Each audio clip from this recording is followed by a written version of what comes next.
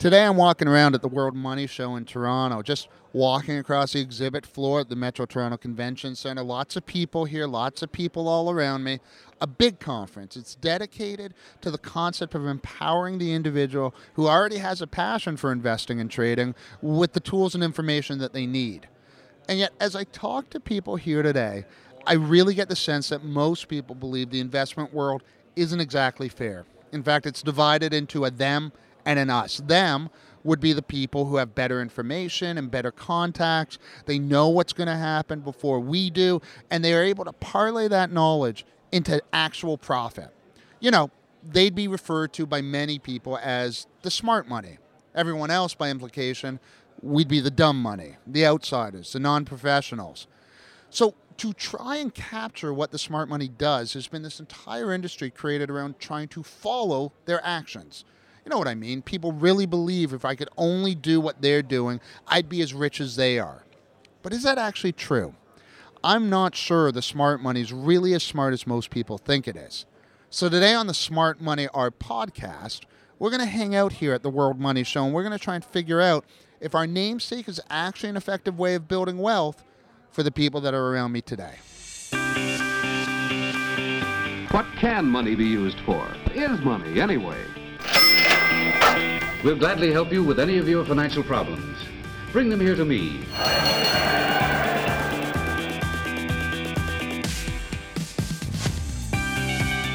I'm Randy Cass, and this is The Smart Money, where we take everyday beliefs about money and see if they really do make sense. My goal is to help you separate the financial facts from the wishful thinking, and in the end, make you smarter about your money.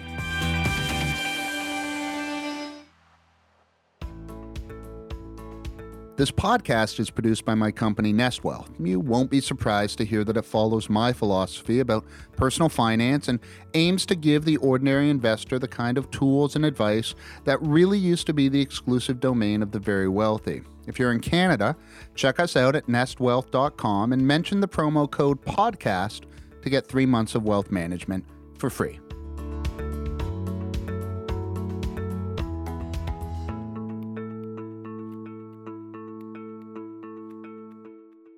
So, is there even such a thing as smart money? And if there is, what exactly does smart money mean? Well, I decided to ask around on the floor of the World Money Show in Toronto. If I say the phrase smart money, the smart money, what does that mean to you? Thinking carefully before investing. Money that is working for you. And to you? Patient money, someone looking for the proper investment at the right time to invest. When I say the phrase the smart money, what does that mean to you? First thing I would thought of it would be institution with buying and selling stuff. So that would be the smart money. Since they have more money, I guess they're more educated. A lot of analysts following different stocks. So that would be I'd say smart money. The smart money is, it's a good question. I don't know.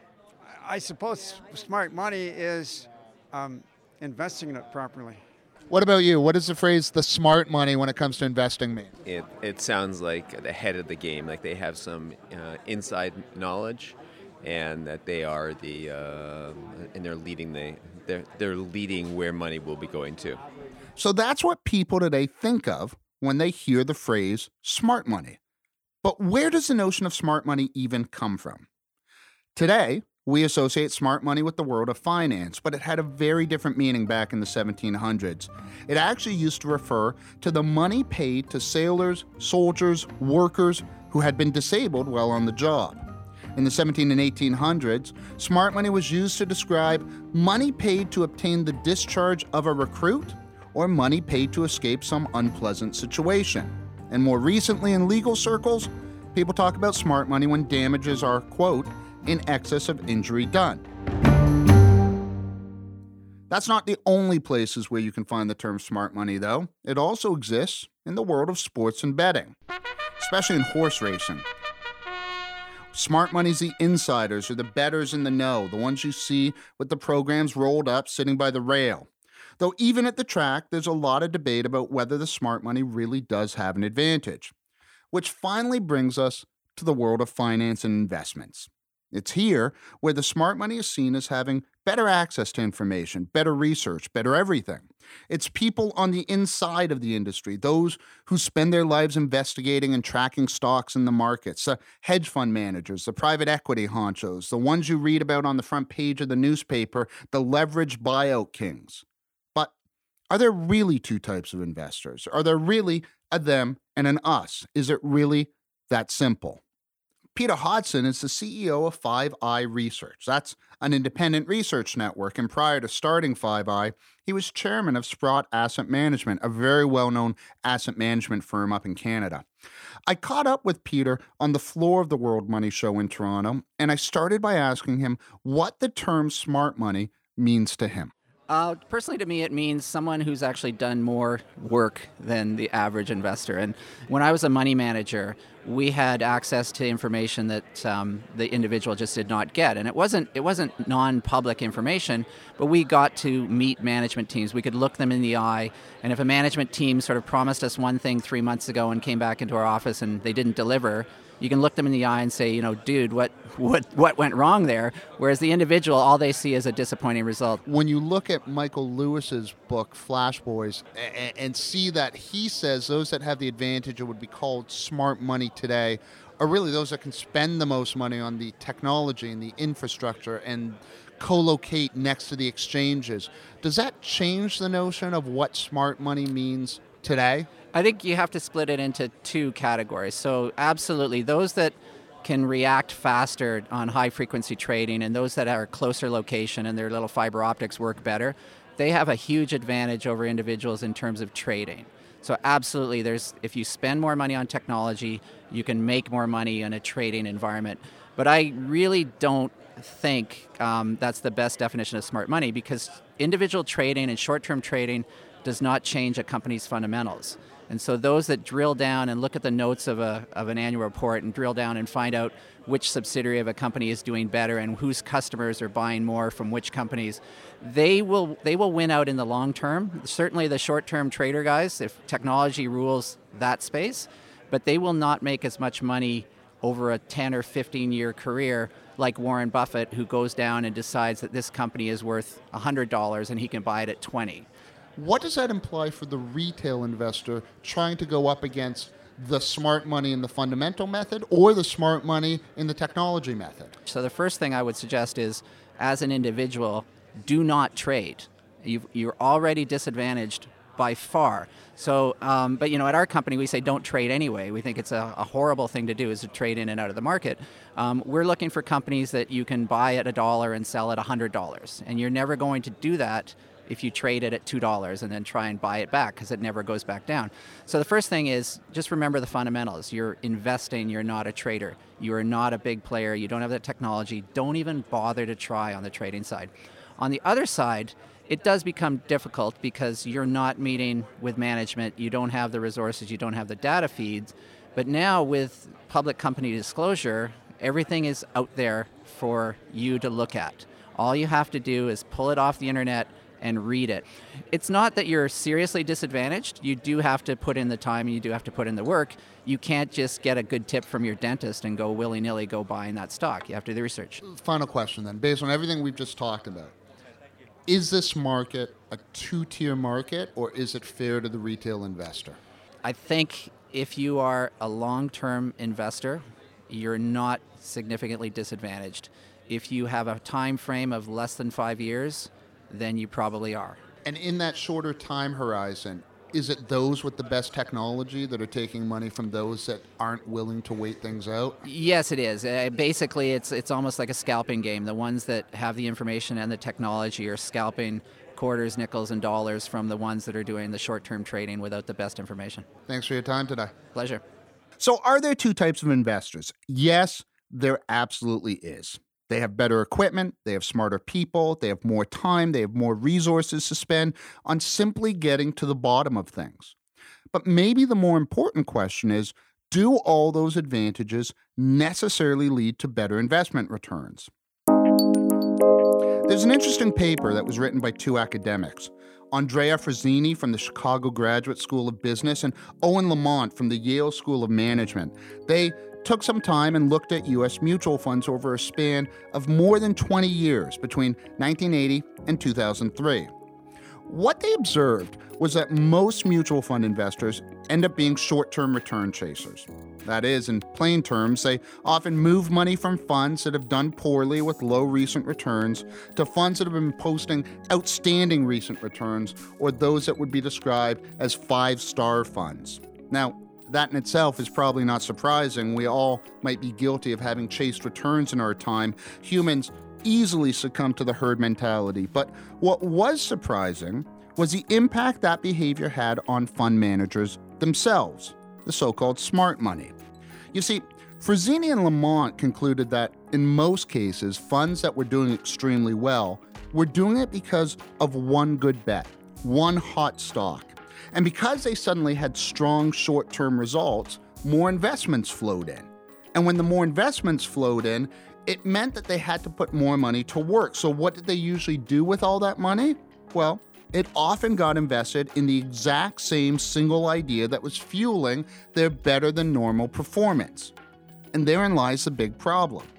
In case after case, as more cash was being invested in stocks that had already done well or that were near their peak instead of the stocks that hadn't had great near-term performance, the fund managers started missing out on buying the stocks that had significantly greater long-term growth potential. Well, you can probably see the issue by now. In this case, the so-called smart money had all the research, had all the data, even had all the money, but wasn't making the best investment decisions. They were actually a victim of their own success. But one study doesn't make things true all the time, and just because you call something smart doesn't necessarily mean that it is. So we turn to Rob Carrick, one of Canada's best-known personal finance columnists. He's a columnist for the Globe and Mail, has covered Bay Street for the Canadian Press, and I met up with him as well at the World Money Show in Toronto and began by asking him if smart money today is different than smart money was 20 years ago. I don't really think so, because you have to think, if we go 2, 3, 4 decades ago, think about how information was available. Like the retail investor knew nothing about what was going on in the stock market. There was no way to find out what stock prices were during the day, for example. I mean, you had to wait for the newspapers to publish the stock charts the next day. So I think there's always been a disparity between, the most active institutional investors and the average retail investor. It's just different now. It's much more technology based, but there's always been a gap, and I don't think that's anything new. The technology, does that mean that it's more expensive to be smart money now, that there's an arms race that's going on to I definitely think there's an arms race. I think it's all, they're gathering in every last edge they can find, through computers and algorithms, and it's stuff that the average investor just simply cannot exploit. So what does this all mean for the retail investor? Have we concluded that, while they shouldn't get discouraged, that this market does operate on two different levels? Well, one thing is I'm getting the sense that retail investors are very discouraged. There was a BlackRock survey done very recently, and it showed, I was a bit staggered by how by the high levels of anxiety and uncertainty and fear and mistrust that investors were showing, okay? So I think, and it's shown in the very, very high cash levels right now, but I think people are doing themselves a disservice by being so mistrustful of the markets. I still think a long-term index-based investing plan can make you good money and get you where you need to go. It's an interesting point, though, because you might be discouraged because you feel like there is an advantage that exists, but has that advantage ever really played out for the large institutions in better performance? Very, very good question. I think there's this aura around smart money that it is making a killing out there, and that the rest of the suckers are miles behind. But I think smart money is, I think some of the smart money is doing extremely well, but I think we would be giving them too much credit if we assumed they were all geniuses. A lot of this stuff is a lot of sound and fury signifying nothing. Thanks. You're welcome. So there you go. Even with all those advantages, there is limited, if any, evidence to show that the so-called smart money does better than the average investor who just holds a passive fund. A perfect example is the educational endowments in the United States. There are over $500 billion of funds being managed. Billion with a B, that's $500 billion of funds being managed by endowments in the States, and those endowments use investment committees full of sophisticated investors. This is the definition of smart money. And yet a study by the University of California, Davis found that over a period of more than 20 years, the average endowment earned a return that was almost exactly the same as the benchmark for the same period. No advantage for being smart money. And a recent investigation by the New York Times found that most U.S. pension funds don't fare much better. But what about the guys we're always hearing about? Astonishing returns in very short periods of time. Well, truthfully, there is one type of smart money that can outperform, but it's usually because they got smart doing something they shouldn't have. Think about insider trading, which is trading of stocks or securities by people with access to non-public information about a company. Yes, they're smarter than us. Yes, they have more information than us, but it is absolutely 100% illegal and not the way that you should be profiting in the market. So, the smart money verdict on smart money? Well, a two-tier market does exist, and in the short term, if your goal is to be better than those that are out there in the short term, you will lose. The technology and research gives those that have it an edge, but you shouldn't be playing for the short term. As Peter Hodson said earlier, be an investor, not a trader. And if you're an investor, there's not a whole lot of evidence that the smart money actually has an edge on you in the long term. Other than that, don't follow anyone. Invest in the whole market. Stick to the playground if you want to play follow the leader, because there's no evidence that following smart money in the markets actually does any better for you.